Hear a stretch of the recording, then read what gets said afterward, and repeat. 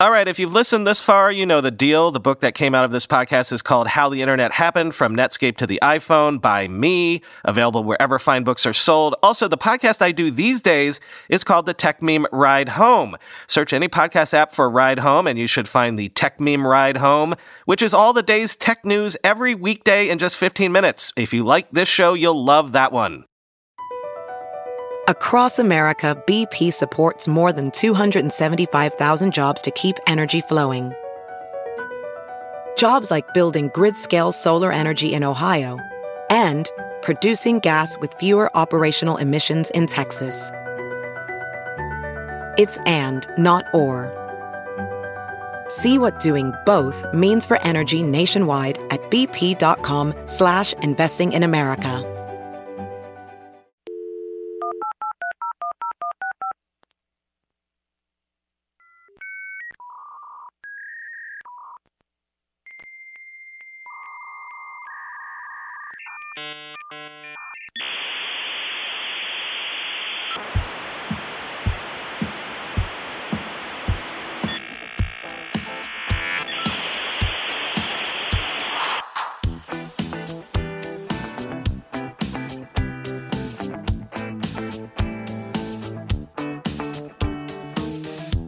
Welcome to the Internet History Podcast.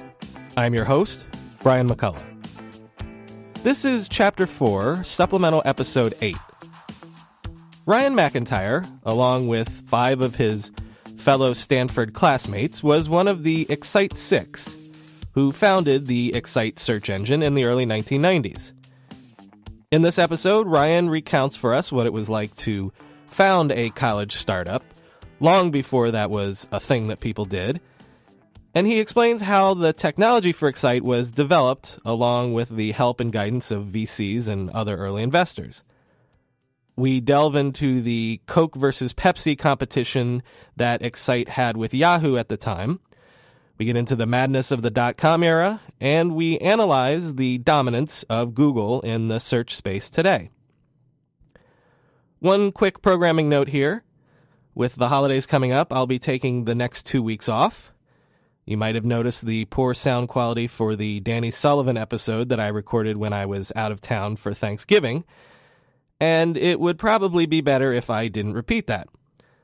So I'll be back with a new episode on January 5th, and yes, at long last, it'll be a brand new, fully researched chapter episode. I actually have a couple in the pipeline. One will be a history of the internet pornography industry, and also the long gestating chapter that I've been working on about the birth of Amazon.com. So let me take this time to thank all of you for your amazing support of this project. The podcast is not even a year old yet, and yet we have cracked the top 10 of iTunes, seen our download numbers go deep into the six figures, have been featured everywhere from Time to The Verge to Recode and NPR. It's been amazing. It's amazing to me that tens of thousands of you regularly listen to and contribute to this show. So I wanted to take the time to thank you for listening and to encourage you to tell your friends about this podcast in the new year. In 2015, we'll be finally covering the dot-com era in earnest. We'll investigate the history of venture capital. We'll be doing some deep dives into the hows and whys of the bubble economy of the late 90s. So we'll basically be doing economic history, social history, and of course, more business and technology history. So, thank you all for listening. Have a healthy and prosperous new year. And right now, please enjoy this exceptional interview with Excite co-founder Ryan McIntyre. Ryan McIntyre, thanks for coming on the Internet History Podcast. My pleasure. So, Ryan, I want to get to Stanford, but I wasn't able to find much on your background at all. Where did you grow up? So I don't have a short answer for that because I was a military kid. My dad was in the Air Force, and I was born in Germany, but have no real memory of that because it was my first 2 years, and then we spent a good deal of time in the Washington D.C.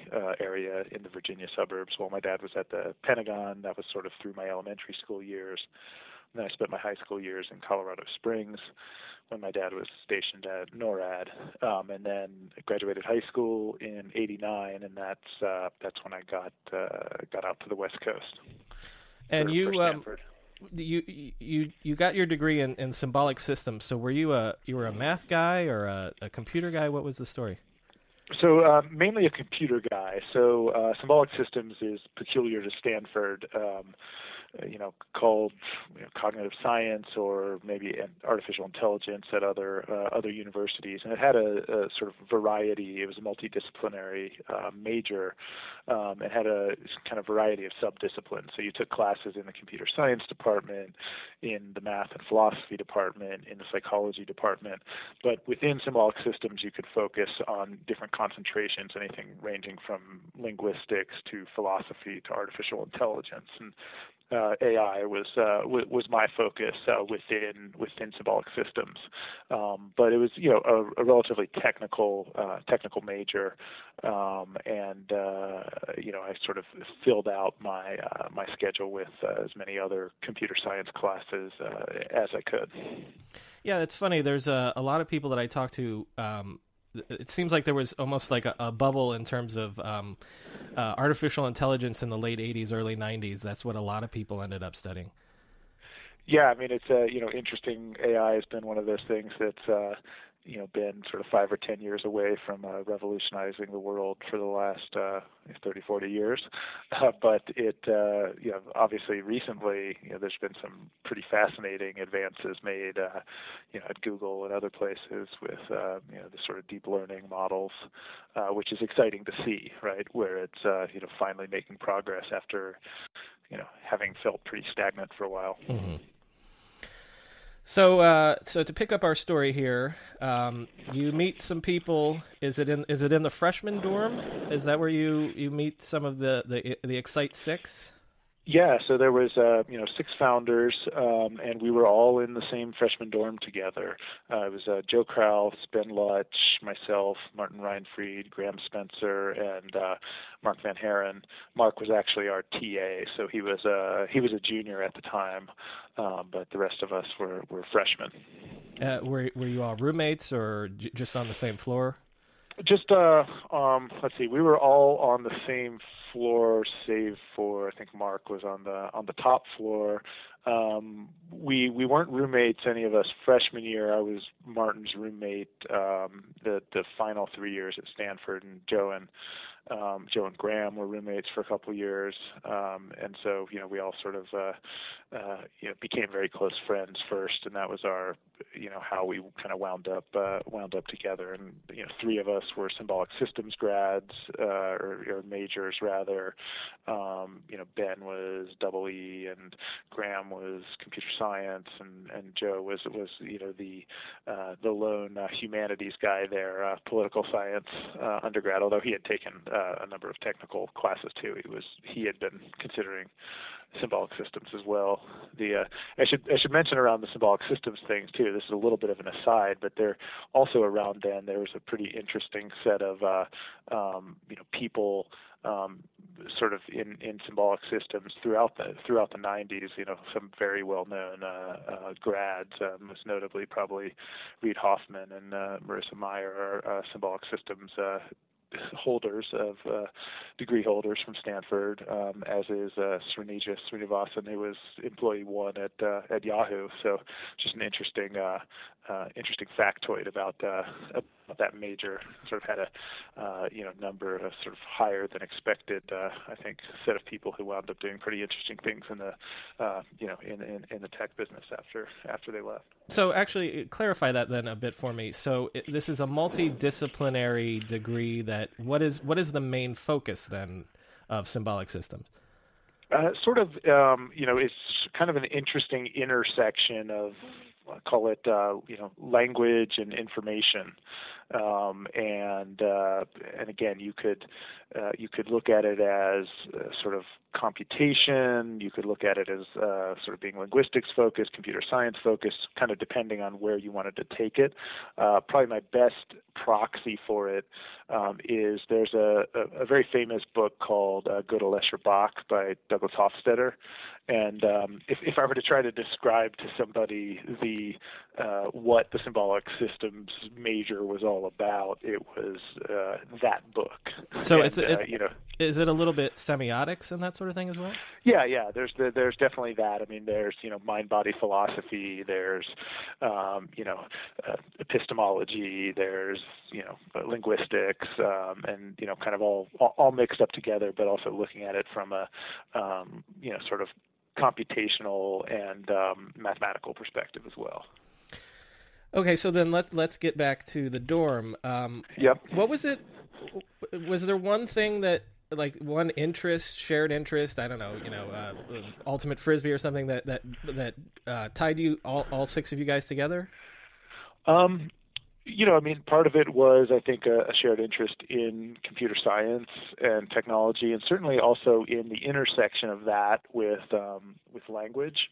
And so that actually is kind of what led us to deciding to build a search engine in the first place. Is it was we kind of backed into it in the what could we work on that's kind of intellectually interesting to us, and that's how we came to the idea of building a search engine, which was its fascinating intersection of the disciplines of computer science and language, information, etc.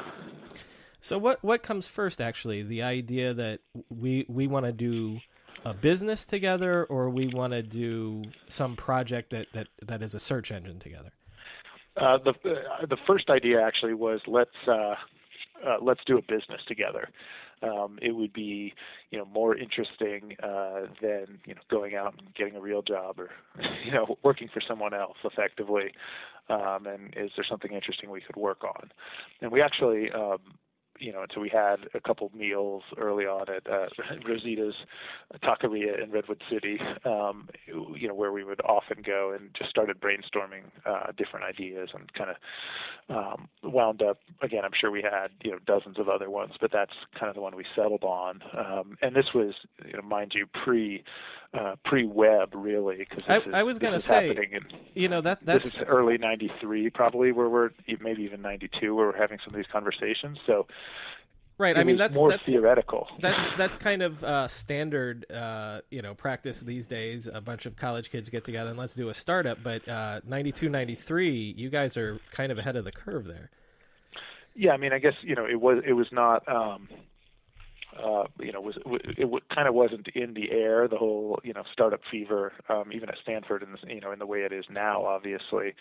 But we had attended some or seen some lectures from Xerox Palo Alto Research Center. This researcher there named Jan Pedersen, who was into information retrieval science and whatnot. He had presented this whole thing on vector-based searching and clustering related documents that were together, and how to explore a corpus of documents and whatnot. And we found that really interesting, and said, hey, I wonder if we could use some of those ideas and techniques to build a search engine. It really was sort of a very naive viewpoint at the time, in that let's work on something that's interesting.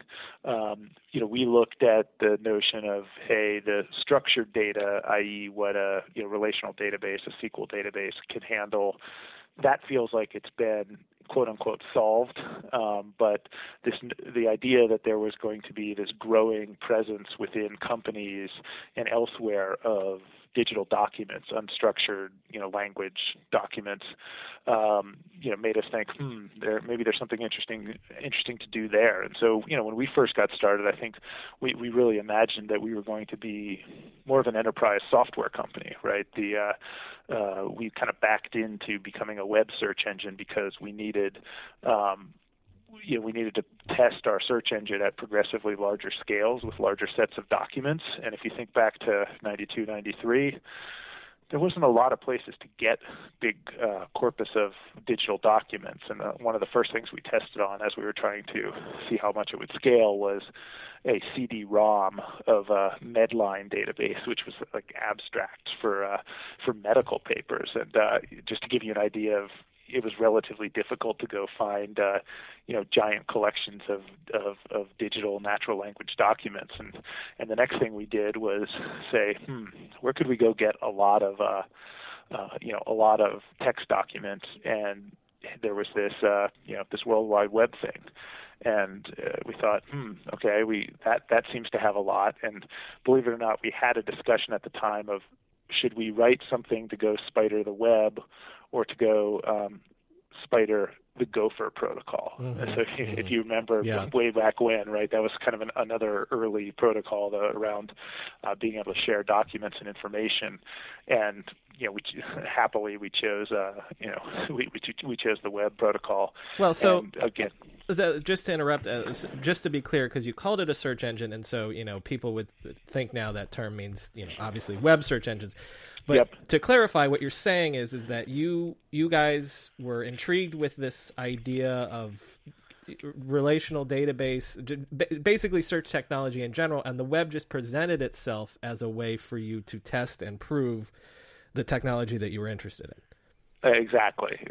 So it just happened to be sort of a resource that was, a good and relatively easy place to go get, because it was growing quickly at the time, even then, right? But still very, very small, relative to where it is today. But it was a place where we could go get lots of documents for free, right, to test and scale the technology. But at the time, search engines were really sort of, part of this backwater of computer science that had been around for ages, called information retrieval. And that's, what we were really doing, is building an information retrieval system. And in fact, some of the first revenue we had as a company, before we had even necessarily decided upon being a web search engine, was doing kind of behind the firewall type stuff for companies like IDG, who wanted to, and again, this sort of puts the era in context, they wanted to have their sort of magazine archives from InfoWorld and some of these other magazines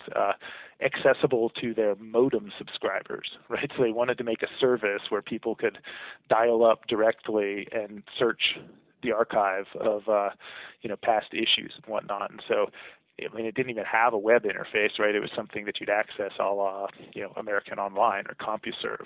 And so in that case, the software wasn't necessarily being used to search the web. It was being used to search a kind of a walled garden of proprietary data. And that's kind of where we thought, at least initially, some of our revenue was going to come from. Well, right. Let's back up for just a second. So you guys, you decide we're gonna do a business. So what's the initial organization, raising of money, and prototyping? What does that look like? So there's the six of us, and we were kind of moonlighting. Most of us, I think 4 of us graduated in '93, and then I think Graham and Martin stayed around another year. Graham finished up his master's degree, and Martin, I think, was doing a double major or something. And so during that time period of sort of post graduation in '93 to probably until kind of summer of '94, we were all sort of working in various capacities, more part-time than full-time. I actually spent a year working at Oracle between sort of June of '93 and May of '94. I had student loan bills to pay. I needed an income, so I would, put in my minimum, call it, 35 to 40 hours a week at Oracle, and then go work on Excite stuff in the off hours, where we had set up an office in Joe and Graham and Ben's Palo Alto garage. And so, during that 1 year period, we were all sort of working on just really kind of prototyping software. I think we each raised $5,000 or $6,000 from our parents. So I think we capitalized the company with about $30,000, right? So, really that was it. And then we kind of bootstrapped for a while. We had a couple sort of enterprise software prototype development deals with IDG and Bob Cringely introduced those. Yeah. So we got, and that was we got hooked up with Bob because of Joe, actually, who was reading his book Accidental Empires, and has sort of a how-to manual for doing a startup, because we were literally as green as you could be, right? Some of us were still in school, some of us were in our first jobs, didn't really know how to go about it. As Ben Lutch said, his favorite phrase was, we were unencumbered by reality, right? Like we didn't know what we didn't know. We didn't know that we should be, apprehensive or scared, and we just said, hey, this will be cool. We can do this and see if anything comes of it. And so Joe was reading Accidental Empires, and I think at the back, he basically, Bob Cringely in his, in the notes in the end said, if you have a startup or questions about, how the business works here in Silicon Valley, give me a call. And so Joe got in touch with him, and he was very helpful to us early on, and made those introductions to IDG. And so on the basis of this project with IDG in a couple of places, this is how you start to gain the notice of VCs like Jeff Yang and Vinod Khosla. Yeah, exactly. And actually, interestingly, it was, the connection there was, I think it was one of,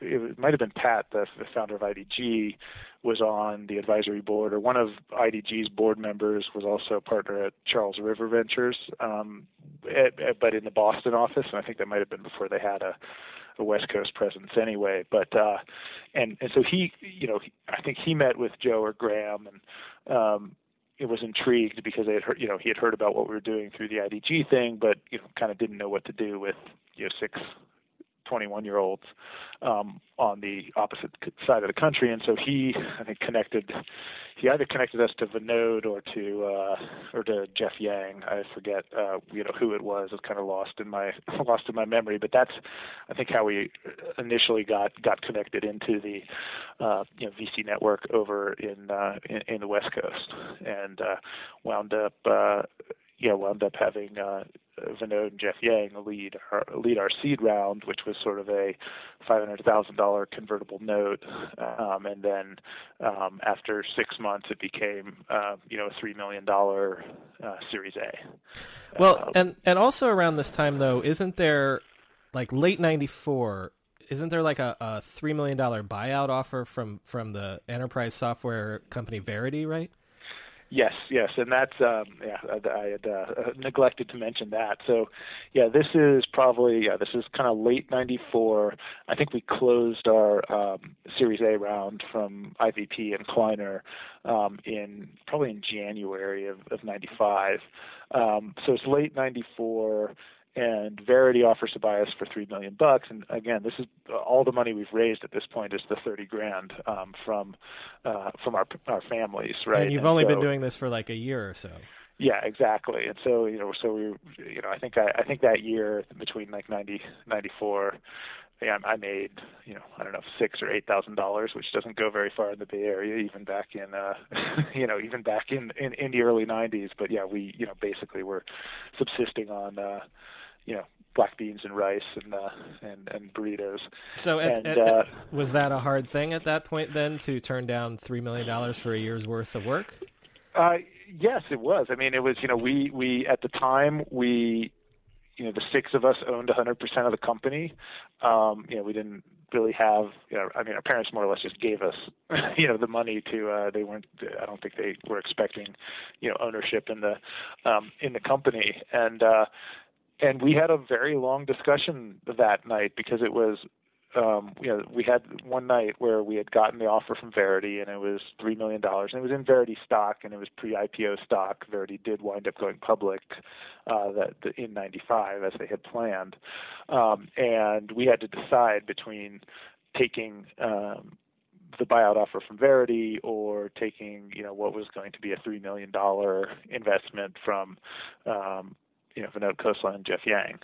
And we were, we ran kind of everything by consensus at the time. And so we were pretty split down the middle at the time. It was sort of, three of us were like, wow, $500,000, right? That seemed like all the money in the world, particularly to, a bunch of 21-year-olds who'd been at it for a year and, had been living on rice and beans. But ultimately, sort of through the course of the evening, like we pulled up two couches and we're, sitting across from each other, just discussing the pros and cons of everything. And, ultimately,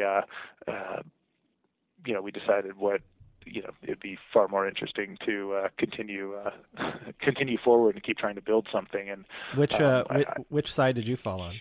So I'm sad to say that I was on the at least initially on the let's take the buyout offer side of things, which is funny looking back now.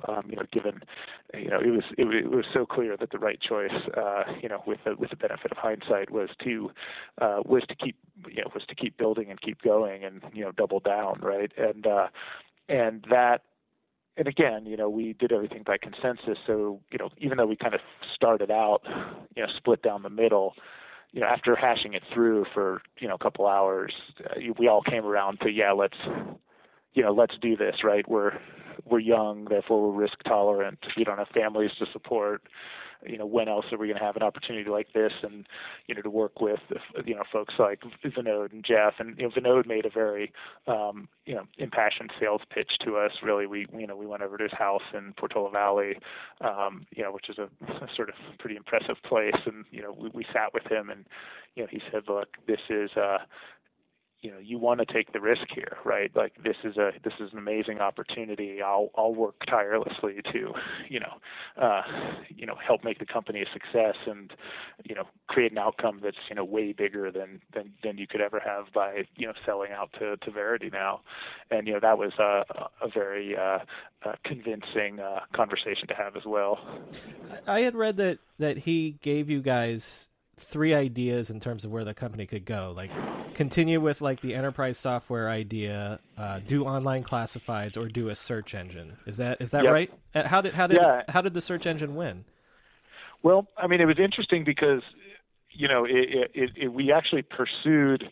The idea was to spend the 6 months on that first bit of the seed funding convertible note we had from them, really kind of digging in and trying to figure out which one we were going to choose. And we didn't really get very far on the classified thing, but we did sort of pursue the enterprise software piece, and we had developed software called Excite for web servers that early on got installed on a ton of different sites that basically let your users do local searching of the content on the site you were hosting, and then also the web piece. And it was really we had projects going on with both of those, but the web piece won out both because I think that sort of just the idea of it was ultimately more interesting to us, and we started getting to the point. We launched Excite in October of '95 at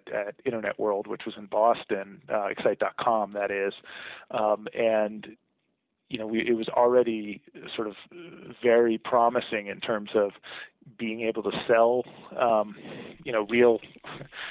be able to sell ads and have, really interesting revenue opportunities there. And so that's, it kind of organically, worked out that there was just, we were sure Excite for web servers was installed on, a lot of sites, but that was going to be go try to, upsell to charge for support and maintenance and upgrades, and, much more of a classic enterprise model. Whereas the, sort of the ad-based model just became, really, really compelling. And, we had, and the growth of Excite.com, even from the earliest days, was really fast. And, we had, media folks from sort of the TV and print world coming in to help, sell ads and, big sponsorships. And all of a sudden we were selling, 6- and 7-figure, revenue deals. And, became pretty clear that was that was the area with the most potential. So it was that web search presented the most obvious revenue model, basically. Yeah, even though the idea of again charging to show ads on a website obviously was was a pretty new idea at the time and was experimental. And in some ways, it would have been more conservative to go with an enterprise software model. It was certainly more. We had very, very shortly millions of users, and the idea of being able to sell sort of impression-based ads. I mean, we really were just kind of appropriating the print ad and TV ad model of selling audience, and that just took off a lot faster. And again, that's kind of what led to going down that path. Well, I'm very curious about this because so when you enter. When you launch Excite.com on the web, and so you're entering essentially the search engine space, like what is the space at this point? This is right around the time that Netscape is doing its IPO. Yep. So, but Yahoo's already been around for a little bit, and so like what sort of space does Excite enter? Yeah. So. At the time, Yahoo was around, but Yahoo was much more, a directory at the time, right? A hierarchical directory as opposed to a search engine. There was InfoSeek, which had sort of launched around the same time we did, which was very similar. And then there was Lycos, right? And those were kind of the sort of early, those four companies were the early ones doing something around either web directory or web search, and that. So that's kind of the market context, right? It's October '95. Yes, the Netscape IPO. I forget the exact date of that, but it's happening right around then, and it just it was kind of off to the races after that. We wound up going public in April of '96. And again, it was either the week before or the week after, either InfoSeek or Yahoo went public as well. Like it's kind of like a cluster of these search engine IPOs. Right, all in the same month. Yeah. Yeah, and to put those in context, I think we raised $30 million. At a $250-300 million valuation, right? So this is Robertson Stephens was our lead bank, right? So this is almost kind of this pre-bubble era, or the IPOs that are happening now, right, are usually much bigger, right? You're talking $500 million, $1 billion, $10 billion market caps, right? And this was a sort of more of a old school IPO model in the Valley. Even though we were IPOing with no profits, we did have right. I was going to say, revenues. Today companies do tend to IPO after they're a little more mature, and you guys are in this post Netscape era when you're barely a couple years old, and you couldn't have had more than a couple $1 million of revenue at that point, right? Yeah, well, sort of in terms of historical revenue, we did we had a handful of $1 million of revenue.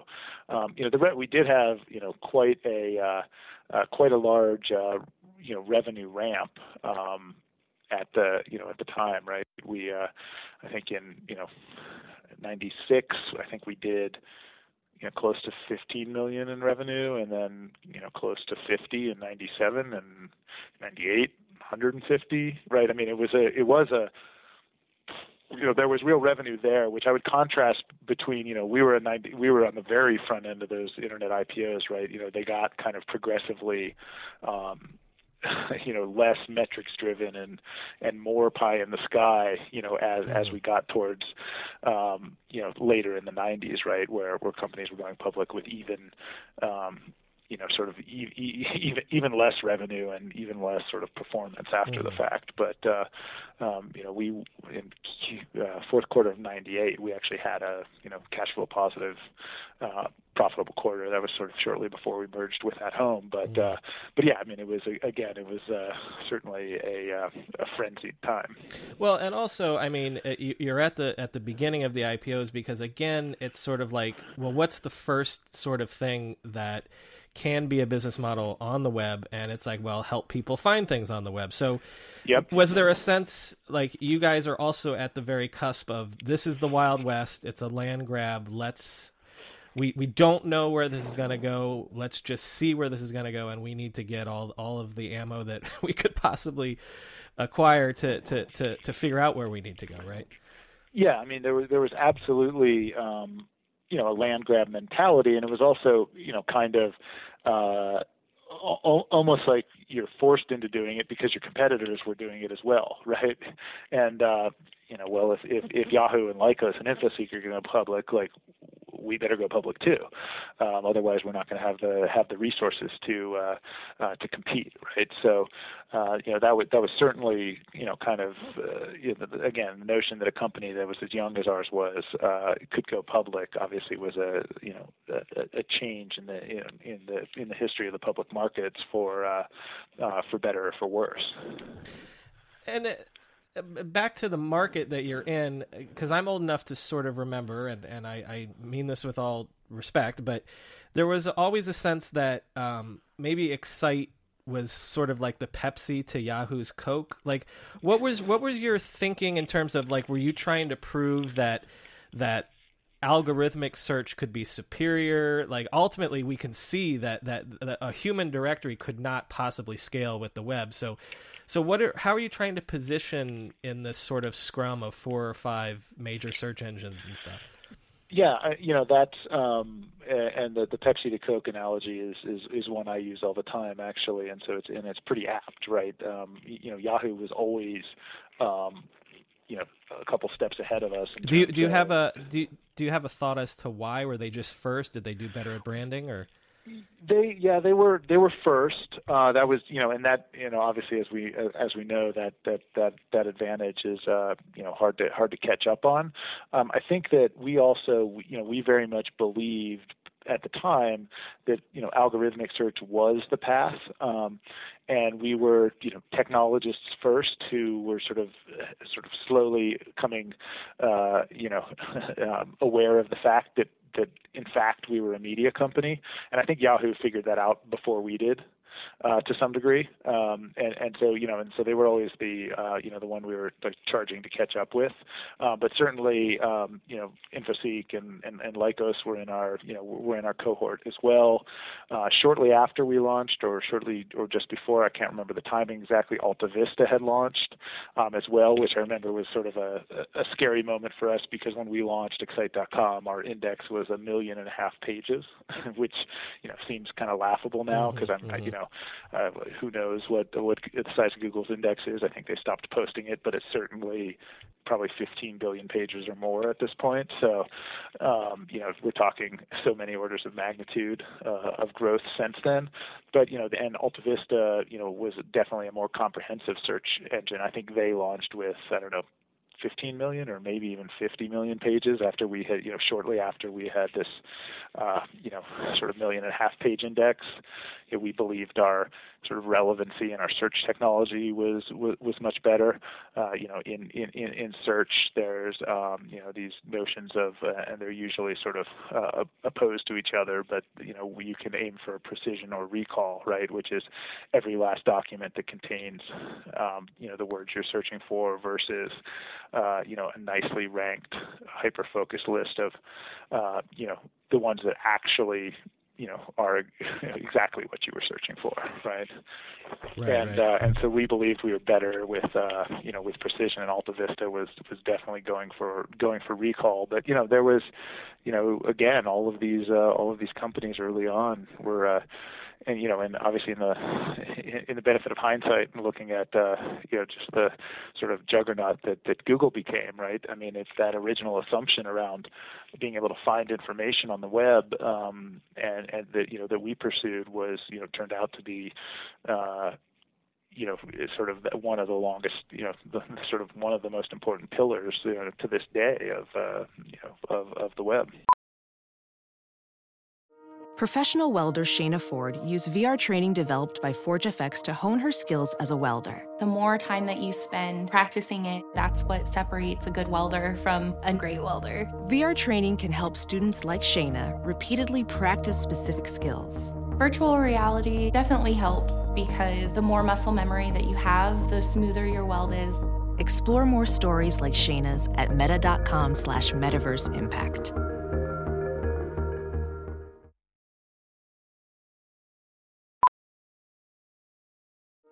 Welding instructor Alex DeClaire knows firsthand how VR training platforms like ForgeFX can help meet the demand for skilled workers. Anywhere you go look, there's going to be a shortage of welders. VR training can help welding students learn the skills they need to begin and advance in their career. The beauty of virtual reality is it simulates that exact muscle memory that they need. Explore more stories like Alex's at meta.com/metaverseimpact. Right. Well, actually, yeah. Let's talk about that for a second. So, initially there's sort of an arms race amongst the big 4 or 5 of who's got the biggest index and who's got the better results and things like that. But at some point, it does evolve into this thing that they call the portal race, where essentially, Excite adds email. My wife is excited every time I talk to Excite people because that was her first email address, and calendars and horoscopes and all these things.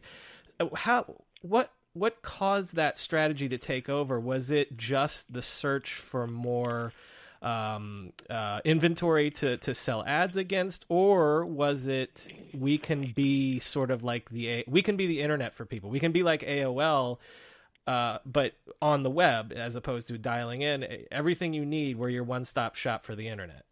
Yeah, and it was really, that was a big part of the vision was, we can, again, the portal, is the portal concept is well named, right? This is where you're going to start, every day on the internet. People are searching for things, and isn't search great, and it has aggregated a large audience for us, but shouldn't we be trying to make them stick around, right? Like that was the notion at the time, right? Which was, okay, we want to have longer session lengths, right? We want to have people have a reason to come back every day or, multiple times a day. And the funny thing about search is the better you are at it, the sooner they leave your site, right? And so now of course, Google proved actually that by being really, really good at that, and they started out obviously being just search at a time, which was very sort of contrarian thinking at the time because all of the search engines had become portals, but we really did it just to sort of grow our audience and keep them there once they came. And right, and the best ways to do that were things like putting in your stock portfolio, tracking your news, to having your email there, right? And the idea was absolutely, probably the best proxy at the time was AOL, right? Which is let's just amass a giant audience of tens of millions of users, and and that'll just increase our ad inventory and our value, as we do that. And so that's kind of what led to sort of adding all of these additional features, and the belief that was that was how you would get to know your user base, right? By allowing them to put in their birth date and the topics they were interested in and whatnot, right? You'd get a lot more data about where these users were from. They wouldn't just be kind of anonymous users. We didn't know anything about our users when it was just just search. The analytics and the tracking wasn't as evolved as it is today. Yeah, nowhere close. Right. So on a personal level, all of a sudden the 6 of you, now we're talking 96, 97 into 98. Now this is a huge company, and you're at the forefront of this economic revolution and this new era of business and things like that. Just on a personal level, what was that ride like for you personally and for all 6 of you? Well, it was it was an incredible time. It was first of all, we were just working around the clock, right? So there was an element of it that was that was exhausting. I broke up with a longtime girlfriend who I had was briefly engaged to, and a lot of that was part of the reason was because I've been working so much and so intensely.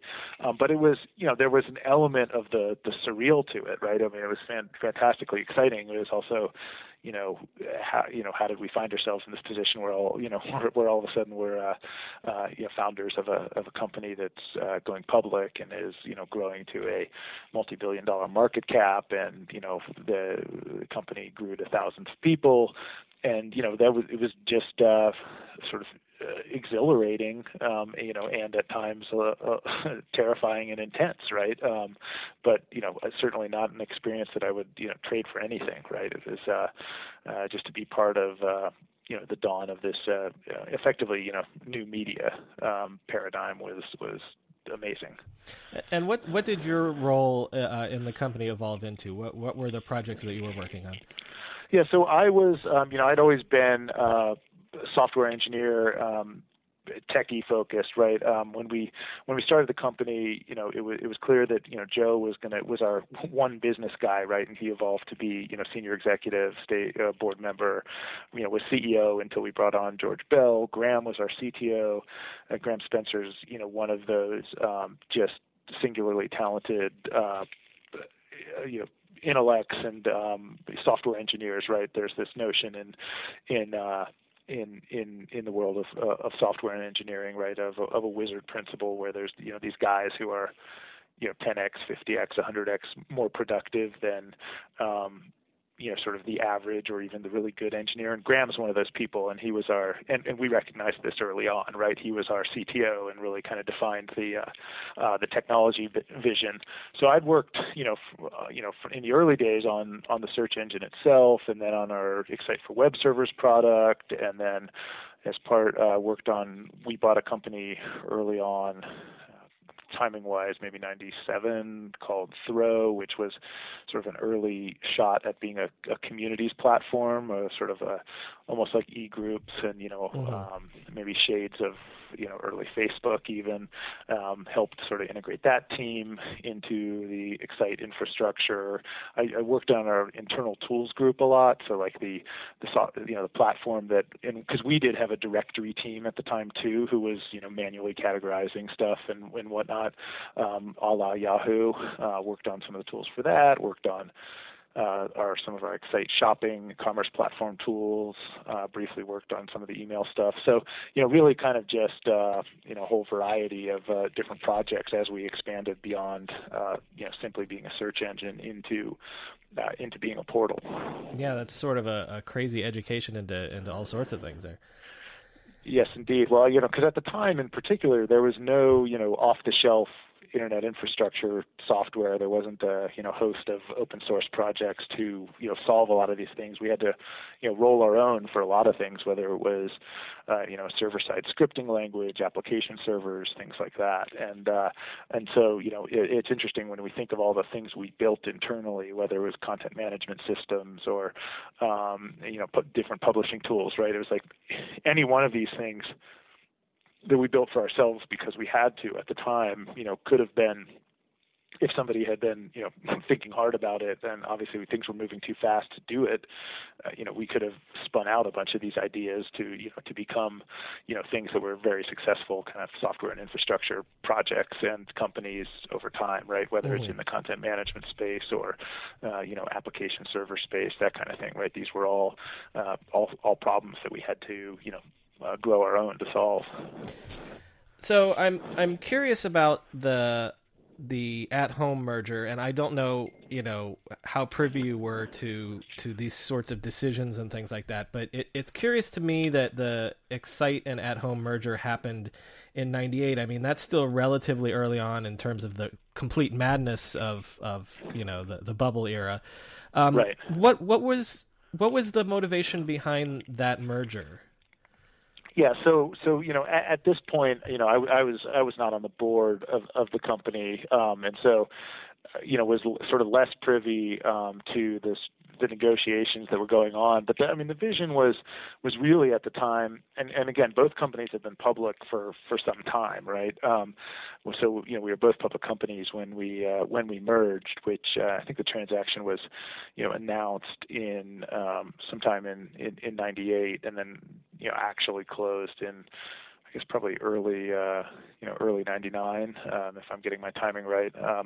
But it was really, it was really the basic 30,000 foot vision was, okay, we have at-home dominating broadband access, or at least the potential to do so, with all the cable company relationships it had to do broadband over cable.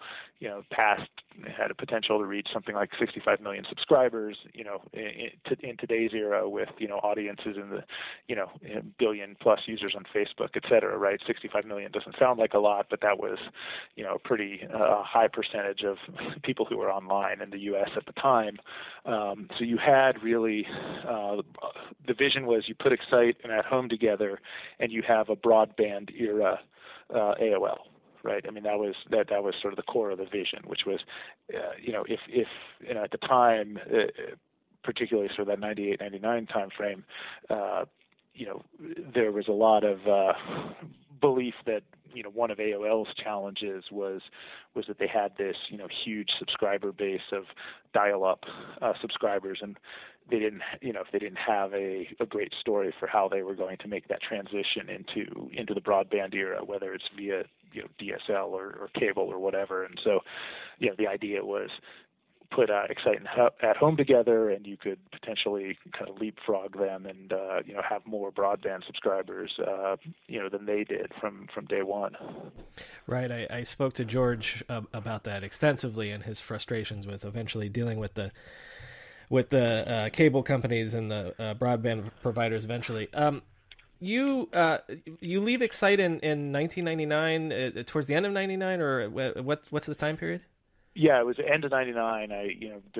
December 31st, '99, or really basically through the very end of the year. But it was about a year after the merger had been announced or closed, and it was so I'd been at it for 6-7 years. The company had just grown it was up to, I think, about 3,000 people when you look at the combined company. And, I had sort of come to the realization that I was a early stage guy, right? I liked working on things in the nascent phase. And, by the time end of 99 rolled around, the company was anything but a startup. I remember very clearly I had a moment when I sort of realized that it was going to be time for me to move on. And some of it was I'd gotten involved on the advisory board of a couple companies and made a small number of angel investments, and that was sort of enticing to me. But the other piece of it was in the year that I spent working at Oracle in 93 to 94, during that time Oracle opened up a big new corporate cafeteria that was run by Bon Appetit Catering, and it was this kind of marketplace concept where you'd go and there was the pasta bar and the Asian food walk area and the salad area and the burger area, and you'd kind of walk around and choose your food, and it was good food. It was this really neat open space. And I remember I'd go to lunch there when the cafeteria opened at Oracle, and see a sea of faces, right, thousands of employees there, and only recognizing very few. And after we merged with At Home and moved into those new offices on Broadway, Excite At Home opened a large cafeteria in the marketplace model run by Bon Appetit Catering. And I walked into it, like one of the first days it was open, and it brought me right back to Oracle, right? It was a sea of faces, very few of whom I knew anymore. I was like, okay, this is a big company. And that I just remember that being a very poignant moment for me when it was like, okay, now I need to figure out what I'm going to do next. Well, and based on your CV that you spent basically the next decade in VC stuff. You went to Mobius first, right? Yes, correct. And wound up connected with the Mobius folks sort of randomly. With my wife was getting her MBA at Stanford at the time, and I was at some business school event and sat next to a guy who was named Pete Hartigan, who had been working at Mobius for a while as an associate, and he and I hit it off, and he said, hey, you should just come by the offices one day, and this is probably late '99, and I met Heidi Roizen and Brad Feld and some of the folks there. Really hit it off with Brad, and then they sort of invited me to come spend some more time there. And so starting in early 2000, I started showing up at the Mobius offices, and I think I thought I would hang out there for a few months, maybe a year, figure out another company to join or start. And then, the next thing I knew, I was a venture capitalist and leading investments, and again, sort of almost unintentionally backed into being a VC, but found that I really enjoyed it. And then when we had the opportunity, sort of as Mobius was transitioning, to the end of its fund life for its new investments anyway, in 2005, my three partners at Foundry Group. Now we were all at Mobius together, and it's Brad Feld and Jason Mendelsohn and Cecil Vine, and we were the guys within Mobius, and Mobius was a big fund, right? The fund I joined, Fund 6, was $1.25 billion fund, and it invested across stages and across sectors. But the four of us were the folks within Mobius who had done the real sort of early stage stuff, and we wanted to continue doing that, and hence we decided, in 2006 to launch Foundry Group, and that's kind of what led to Foundry Group and getting that going, and we launched our first fund, closed our first fund in the fall of 2007. Mm-hmm. Well, to wrap things up, I have two possibly unfair, but definitely macro questions. Sure. And the first one would be, because Excite started out as a technology company, as an algorithm-based search engine, with the benefit of hindsight, do you think that there could have been a place for a strong competitor to Google today? It's a question that I think is really hard to answer, and certainly one that I have asked myself many times. And I have a feeling, and I've certainly discussed it with early folks at Excite, co-founders, et cetera, right? Which is why weren't we Google, right? Which is the question you naturally ask yourself. And I have a feeling that people at InfoSeek and Lycos and Alta Vista, ask that same question as well. And so, could there have been a strong competitor? Could there have been less of a lopsided market share in terms of search revenue over time? I don't know. It's hard to say, right? Google was sort of a perfect storm in many ways, in terms of they built a fundamentally better search technology. There's no doubt that they built a better mousetrap, right? But they also, again, by being sort of contrarian early on, they decided they were going to be pure play search in the early days. Of course, Google now has since grown, and it has, email and YouTube and, Google Apps, et cetera. But their sort of their most profitable core business still is search advertising. I think the interesting thing is that sort of the opportunity that Google was able to capitalize on was interesting. They have what I like to describe as late mover advantage, right? It was actually beneficial for them to enter the market later. I remember myself thinking when I read about when Google came along, does the world really need another search engine? And then when Kleiner and Sequoia invested in it, thinking, wow, what are they seeing here that, because I don't get it. Does the world need another search engine? And when you think about, they built a better tech, but at the same time, what they did is this advantage of being a late mover. They raised this large round, $25 million. The bubble burst, which helped them, I think, in the sense that they put their round together sort of shortly before that happened. So they were kind of well funded, able to hire kind of the best and the brightest who were coming out of other failed startups. they had the advantage of starting on Linux, one of the things we always regretted, and it just made things a lot cheaper for them over time. One of the things we regretted early on is we built Excite on Sun and Solaris, and constantly reevaluated over time should we convert to Linux, but we just had too much sort of invested in that infrastructure. By starting from day one, Google with a very distributed systems and scalability oriented approach, starting on Linux and adopting Intel hardware, they were just in a much better position even just a few years later in terms of the cost of operating their service was dramatically lower than ours. And then finally, the fact that they sort of said they stayed on that search only focus for a while, and then hit upon, and some folks might argue appropriated, the sort of cost per click model from Overture. Right. But, it was that sort of magic combination of putting that together, which is just saying, we were sort of seduced, Excite, and all of the early portals by just the old school kind of display ad model, right? And there was almost, given what our revenue ramp was, we weren't searching for, a better revenue model, right? And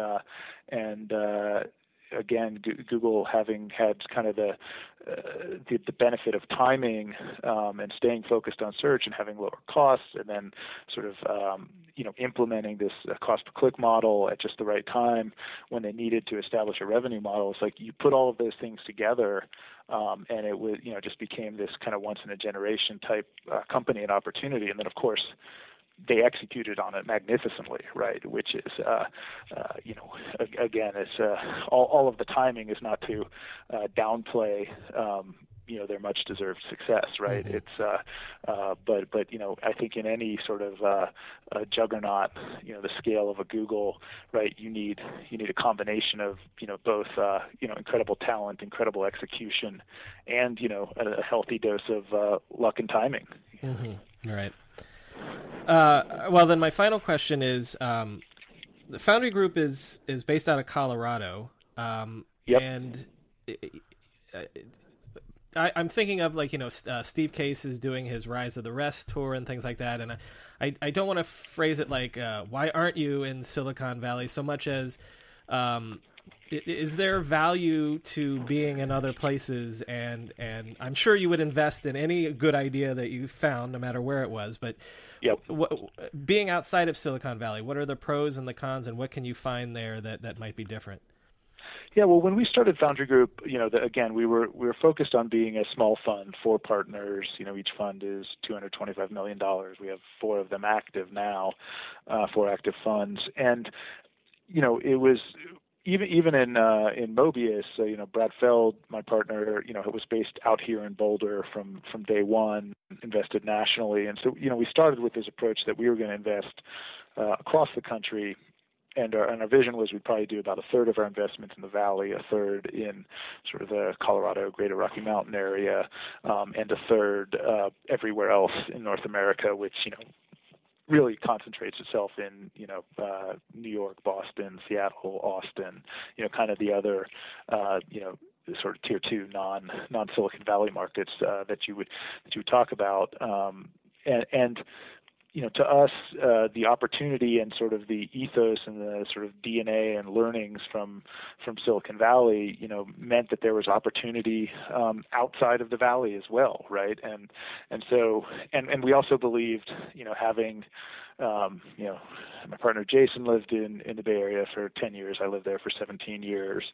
It's one time zone away, easy to hop over there. That we would still have access to, to interesting investments and opportunities in the Valley because of our networks, right? And that's proven to be true.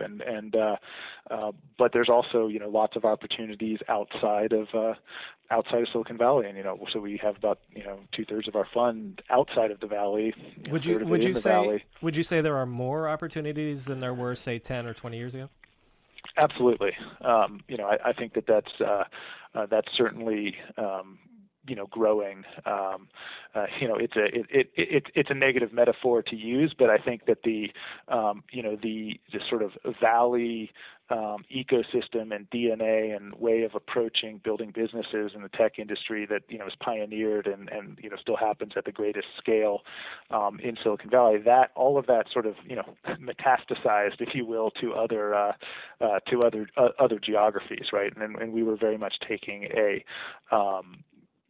taking an approach of believing very strongly that we can take a lot of the lessons and then the unique attributes of different geographies and really help build a community and a startup ecosystem in Boulder and Denver and beyond, and that was going on in other places as well. And I'm happy to say that that has indeed happened. It's exciting to have been a part of Techstars from the very early days, seeing that grow.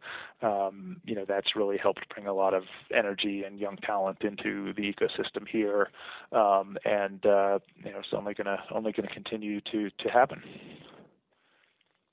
Well, Ryan McIntyre, thank you so much for remembering all that for us. It was fascinating conversation.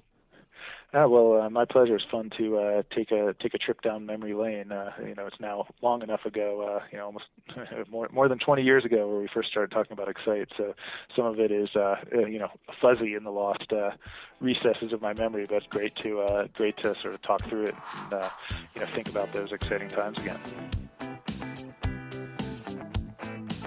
If this is the first time you're listening to this podcast, please subscribe to us on your podcast app of choice. There's plenty more great internet history where that came from. And if you're a longtime listener, then you know what to do to help us out. Rate and review us on iTunes.